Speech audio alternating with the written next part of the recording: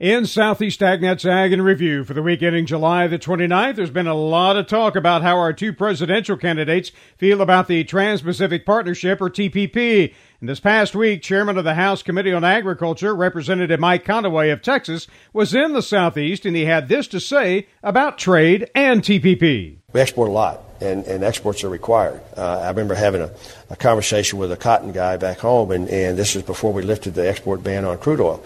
He came to me and said, but don't do that. That's terrible. We got to keep that crude oil here. Don't lift that ban. And I said, well, would you like the same kind of ban on exporting cotton? He kind of started thinking. You can see the wheels in his mind going. He goes, never mind. Don't worry about that. I'm good. So production agriculture is dependent. Americans can't eat everything we grow, and so we're going to have exports. You know, I was at the convention the other night. Mr. Trump lit up the current version of TPP, all those kind of good things. But we've got to be able to be in a position to trade American goods fairly and in as economically balanced way as we can with other nations. And the only way you can force other nations to abide by fair trading standards is if you get into an agreement with them, and you've got an agreement that what you're going to do, and then you hold them accountable for that. So I heard him say we're going to hold our trading partners accountable for not breaking the rules. That's music to our ears, because we typically do. And when we don't, as you saw with cotton, we make some titanic changes in order to try to get in compliance with the agreements that we've made with other countries. And so I like the part about holding other countries accountable, but we have to have trade deals that allow production agriculture to compete against countries in which they're subsidizing their own farmers far more than we're helping ours, and trying to level out that playing field. You can't do that without trade deals. Now, farm groups favoring the deal are pressing Congress to consider the measure after the November elections, but Politico is saying that all of the anti-trade campaigning makes it exceedingly difficult to get TPP through an already wary Congress, making passage not impossible but very unlikely. Well, in other news, here's a reminder for cotton producers. You have just a few days left to take advantage of the U.S. Department of Agriculture's Cotton Ginning Cost Share Program. Farm Service Agency Administrator Val Docini says sign up for that program ends this coming Friday, August 5th. Absolutely, Randall. You know, the Cotton Ginning Cost Share Program has been a very successful program for us. We've taken a slightly different approach in that we sent out forms to cotton growers. They were mostly pre-populated with information about their operations and about their yield.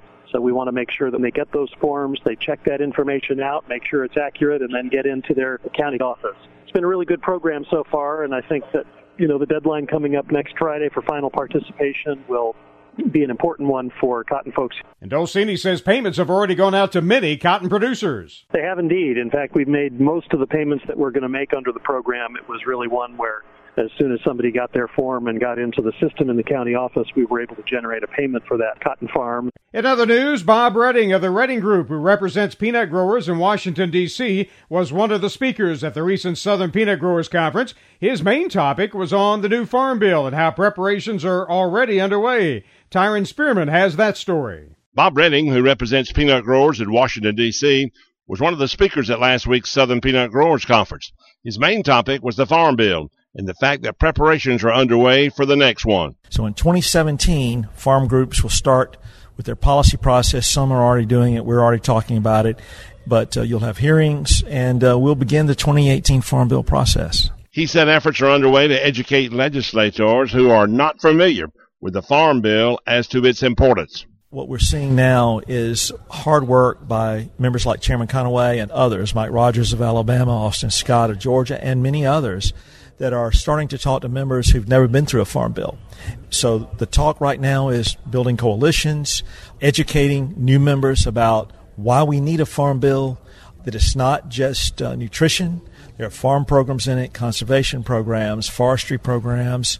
There are land grant programs. So it's an important educational process now through 17. Redding said a big item for agriculture right now is the new Farm Bill. I'm Tyron Spearman for Southeast AgNet.